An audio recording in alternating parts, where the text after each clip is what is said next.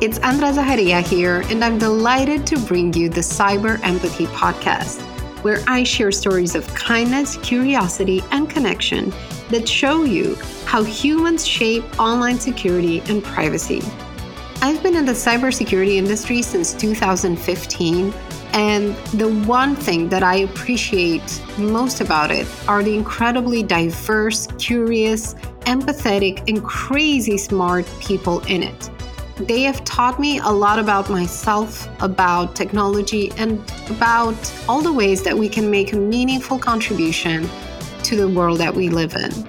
I am beyond thrilled to share with you their stories, their passions, their values, and their principles, and most of all, how they lead through example and how they make their work and their passion projects count every single day. I'm super excited to share them with you, and I hope you'll join me and become my partner in cyber empathy. So see you soon.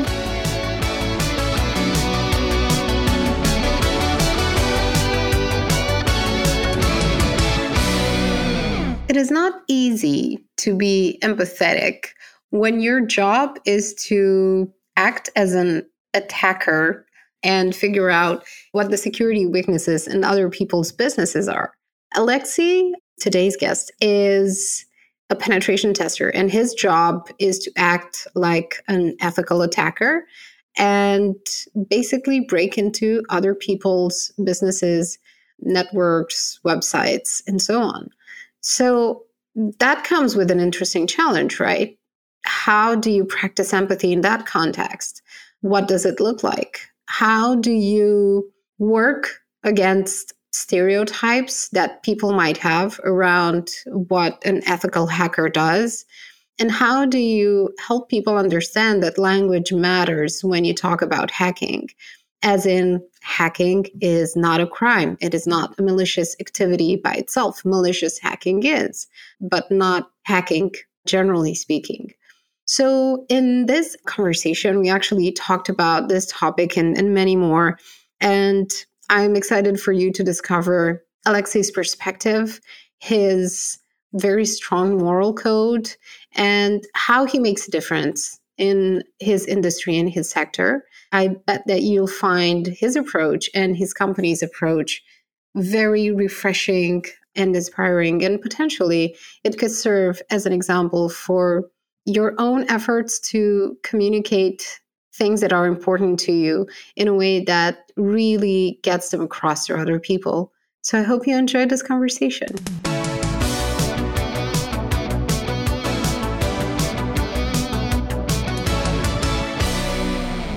So, Alexei, you have over 10 years of experience in cybersecurity, especially on the offensive security side, which is, for those who aren't involved in the industry, and I hope many of you listening are not involved in the cybersecurity industry.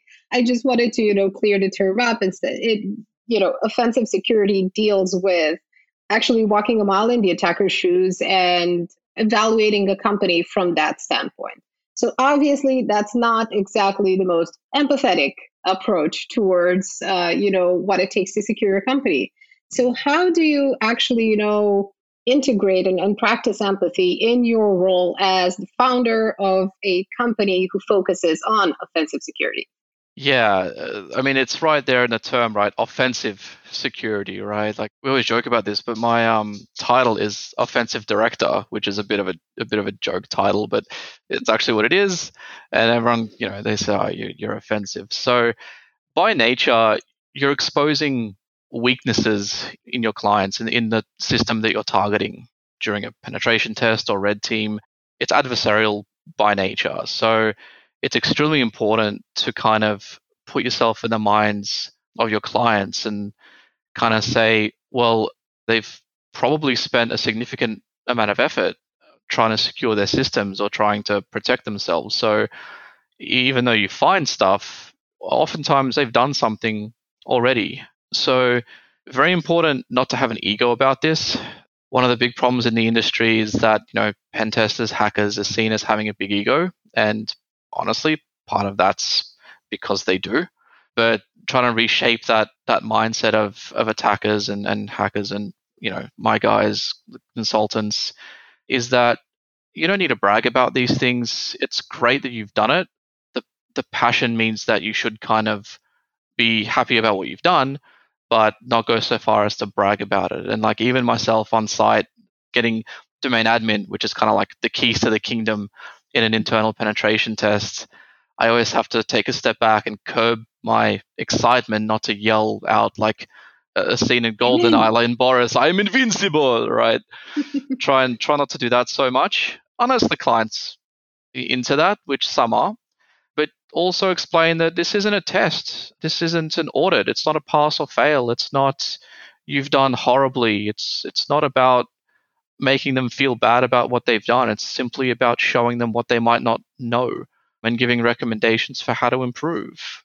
Being empathetic to their side, they want to fix this stuff. That's why they've hired you already to do this. So they're doing the correct thing in that they've probably thought about this before, and yeah, just help them along the way in terms of being on their side. It's very important you make them feel like you're on their side, which you are, but there are certain ways you can actually emphasize that.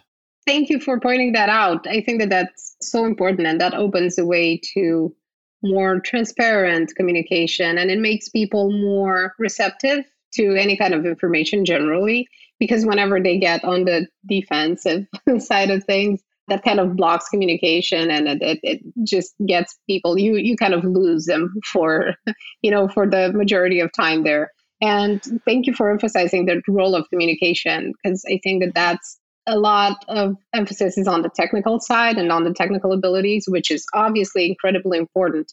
But at least as important is communication and being able to adapt to these companies and these people context and needs and priorities, which may be very different depending on who you're working with. Yeah, it's the difference between hacking and pen testing, right? Like you can be a great hacker and maybe you're not necessarily a great pen tester or a great consultant because you can't kind of translate the stuff that you've done into what the client actually needs of you.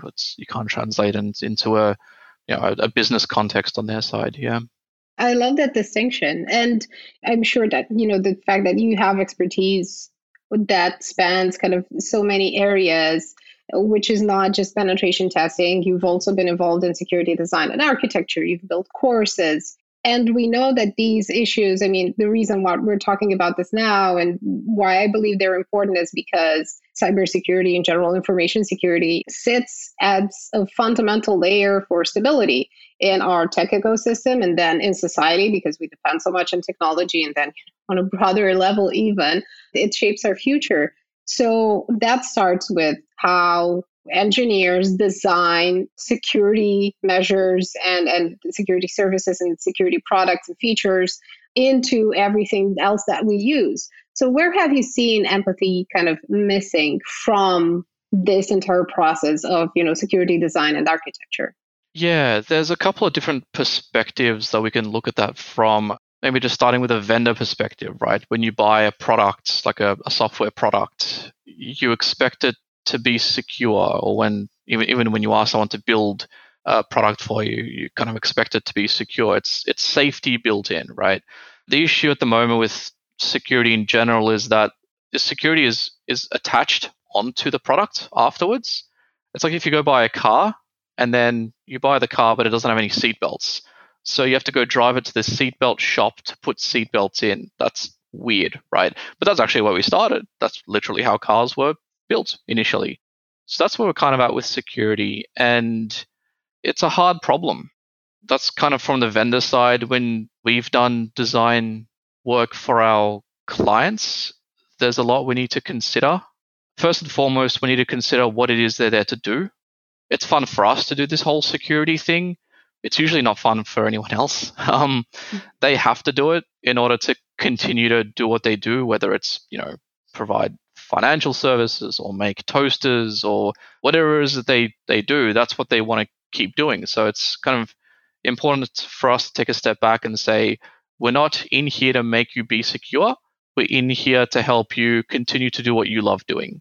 And our way of doing that is with security, because that's what we do. That's what we're good at. That's what we love doing. So yeah, it's very important to still keep that in mind when you're doing security, is that this isn't the focus. It's the secondary aspect of what they have to do to continue doing their kind of first aspect of what they want to do.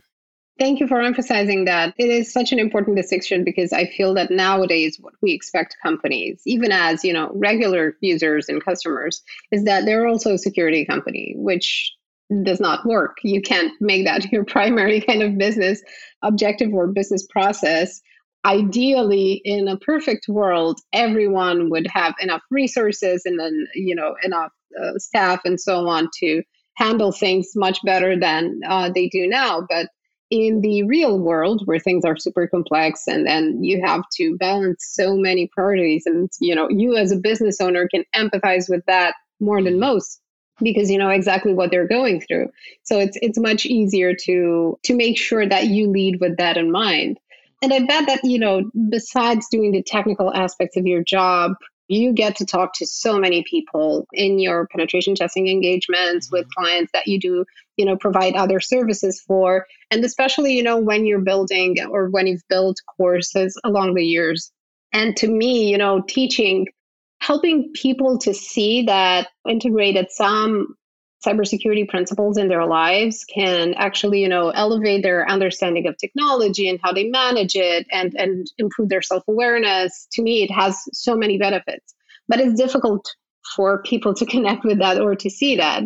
And most don't. So what have you seen from building and delivering courses that gets people to pay attention? What gets them to respond and to actually start creating some change in their lives, whatever that may be?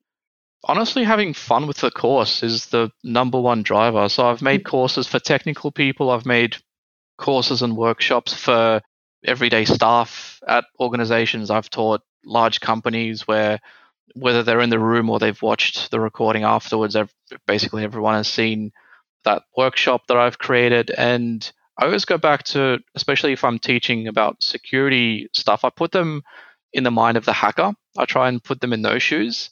Because even in pop culture, right, it's kind of like the sexy thing. You got Mr. Robot and Swordfish and the movie Hackers. So there's a lot in pop culture about this like mystical hacker that does these magic tricks and gets into every system. So I like to put people in those shoes and just have them, even if it's not technical, just have them think like a hacker for a second. Like I've asked groups of people, okay, you've got access to someone's email and your goal is to break into the company. How would you do it?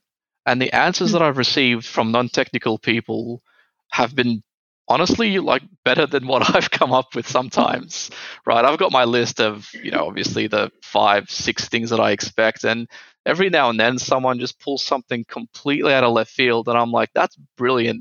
That would absolutely work.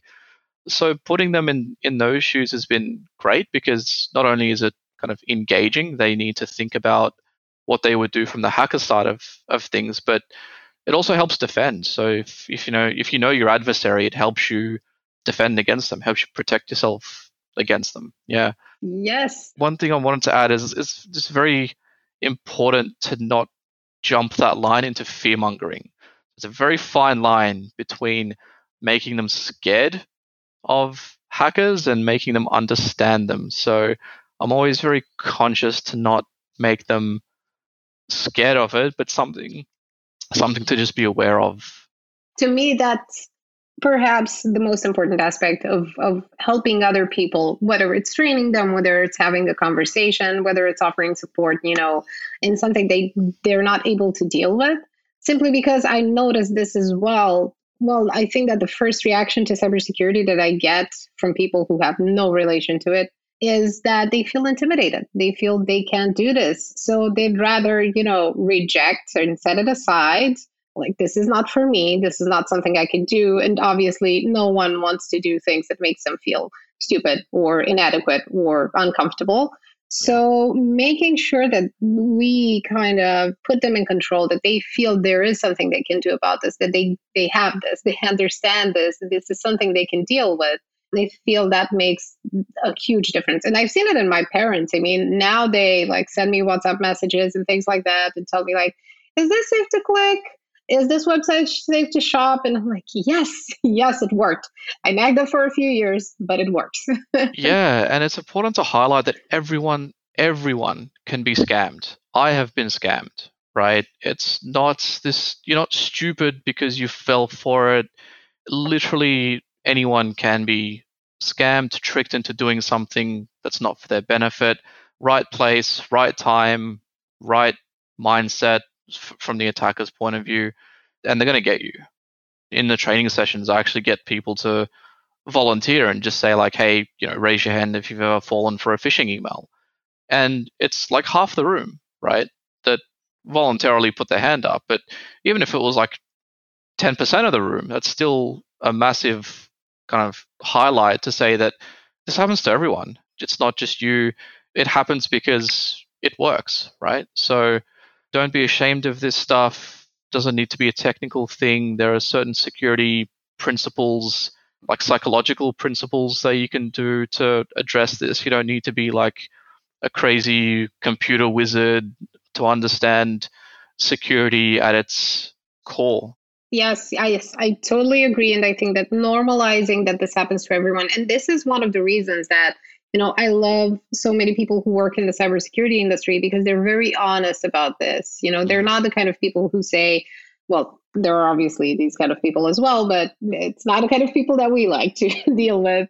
They don't say, I'm an expert, I am, unhackable and everything else. And along those lines, don't trust those people to ever, Yeah. if you're listening to this. Yeah, if you want to get a free pen test from every malicious hacker in the world, say that you're unhackable, and that will basically put a target on your back. Yeah. Exactly. And plus, I wanted to also highlight that I think you mentioned something that was very important, that anyone can contribute to the security mindset or process, or to, not to the industry, but to keeping things safe for others as well. No matter what your level of technical skill is, whether you have it or not, there's always a way to contribute, because keeping things safe is not just a matter of just technology. It's not just a matter of mindset. They all have to work together, simply because it's, at the end of the day, it's humans exploiting humans through technology. So yeah, that's, if we understand, get to learn how to see our blind spots, which is what you do best, then we can improve a little bit our awareness of them. So as a business owner, you've created Volcus because you wanted to build a culture that represented both you and your founders, your co-founders' principles, the way that you want to do things, and do things that you believe in, with hopefully people who share the same values. Yep. So how do you use, empathy in how you run the company? Because you've grown so fast. Yeah, it's been crazy. That's a really good question. Maybe I'll talk a bit about why we kind of started Volcus in the first place, or like the first couple of reasons. Matt and I didn't feel that it needed to be the shady industry. Not even shady in the bad sense, but just shady as in really closed off, right? Like we're in the shadows. It didn't really need to be like that. I feel our strength is in the way that we deliver things and in the human to human interaction. So we were pretty confident in just being transparent about, publishing our methodologies and just showing people how we do things in a day-to-day sense.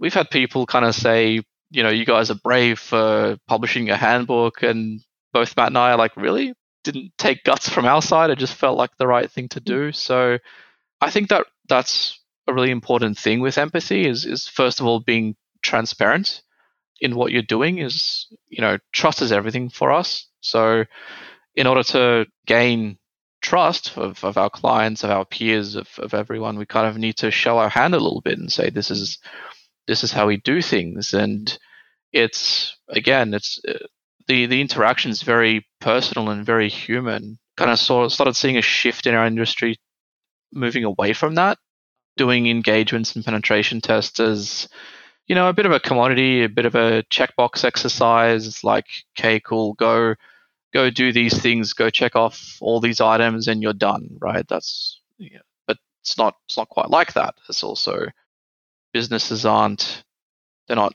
made from nothing. Businesses exist because there are a bunch of actual people working there, and the success or the failures of those businesses really depend on the people. So that's the core of it for us, is that having that very human interaction, person to person, understanding what their fears and what their needs are and what they need help with, and figuring that out is just as important as figuring out like what systems we need to test, right? One of the things that we always go back to is like, why are you doing this? I keep using penetration test just because that's what I know, but we always ask, why are you doing this penetration test? And the first answer we get is, as expected, well, we want to find vulnerabilities. Kind of get these looks like, why would you ask me that? Isn't it obvious why we're doing penetration tests? And I kind of push further and go, okay, but why do you want to find those vulnerabilities? And maybe it's like I keep digging a bit deeper and deeper and deeper until I get to the core of why they want to improve their security. And it could be we want to protect our clients from our clients' data from being exposed, or we want to protect our own intellectual property from being exposed, or we want to continue to write code, build toasters, whatever it is, right? So getting to that core of it is really kind of our strength. I think we put a lot more effort into that than others. Yeah. And I bet that it makes a huge difference for customers as well, because they probably never sat with this question as much as they thought they did. It's often through questions and conversations that we discover a lot about ourselves at the end of the day, what we really care about, what we really think about things, what's truly important to us. And having that level of clarity and not being afraid to have these conversations, I think it's so important because, well, as you know better than me, especially in penetration testing, there's this fascination and obvious, excitement around all of the technical things that you can do and all of the ways that you can manipulate technology and human psychology to expose its weak spots. But when it comes to dealing with, business people and people who are outside the cybersecurity industry who don't have a shared language for this, I feel that there's a reluctance to have the more difficult conversations there. It's thrilling to see that you're taking a different approach, that you're building on this, and that you're sharing these things transparently with the community, which we need so much more of to be able to kind of lift everyone up. Yeah, it's surprising it hasn't happened yet. Like, I understand security is still a baby industry. It's, security in computers has literally only been a thing for like 30 years, right? Yeah. Like, it just didn't exist back then. Yeah, I mean, like, we'll catch up eventually, I'm sure. It's, like I said, it's still a young industry, but got to start somewhere. And even if people want to call us out and say, I read your handbook, I don't agree with this, that's great, right? We want that kind of stuff, and it's got to start somewhere. Even clients, they can kind of look at it and say, hey, I read on your handbook you're supposed to do this, but you didn't. You didn't do that during your pen test. How come? And we better have a good answer for that. Either like, yeah, we made a mistake, sorry, we'll get on that right away, or, oh, well, in this case, it's a bit different, whatever the answer is. But yeah, it's gives a bit more power to the clients, I think, which is good in that it moves away from, well, here's your report, and the client's going, is this good? Is this bad? I don't really know. I'm not an expert. That's why I hired you. So I kind of just have to trust that it's good, right? Versus if we're a bit more transparent and say, well, this is the stuff that we need to do, not from a technical perspective, but kind of what our expectations are from a consulting approach, they can push back and say, hey, this wasn't kind of up to par, communication wasn't up to par, or, the way the report was structured wasn't great, it was too technical, or whatever it is, right? And we can have those conversations, which is great. Yeah.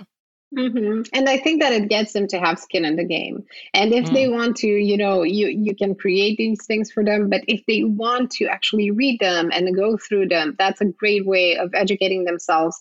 And they'll be able to apply that knowledge in various ways, and in many ways that I think that are unexpected, because it's not security. It's not just a point thing, a point solution thing. It's much broader than that. And it teaches you to see things that you otherwise probably wouldn't notice. So thank you for these conversations and for these examples and for sharing so openly. It is incredibly refreshing and exciting to talk to people like you and to be able to take these conversations outside this echo chamber that we're trying to pierce through, all of us, to get more people interested in what is a fundamental discipline for how our society evolves without being too pretentious. Yeah, I'm passionate about this stuff, so I'm happy to talk about this stuff all day, really. Well, I'll make sure to, add your contact details in the show notes. So everyone who, anyone who wants to get in touch with you or your co-founder or with Volkis in general will have an easy way to reach you. Thank you so much, Alexei. This has been a pleasure. No, thank you so much for the invite. It was lovely to discover new ways of practicing empathy and cybersecurity with you today. Explore the podcast for more stories about connection, for more inspiring ideas, and for more people who drive online security and privacy forward. It's a great chance to learn from them how to improve your own practice of empathy, both in keeping yourself safe online, but also far beyond that. You can find all of the episodes on andrazaharia.com, plus a bunch of resources that come with each episode, and lots more articles and guides that could help you along the way. Lovely seeing you here, and be sure to reach out on Twitter or LinkedIn if you have any ideas or want to propose any new guests. See you around.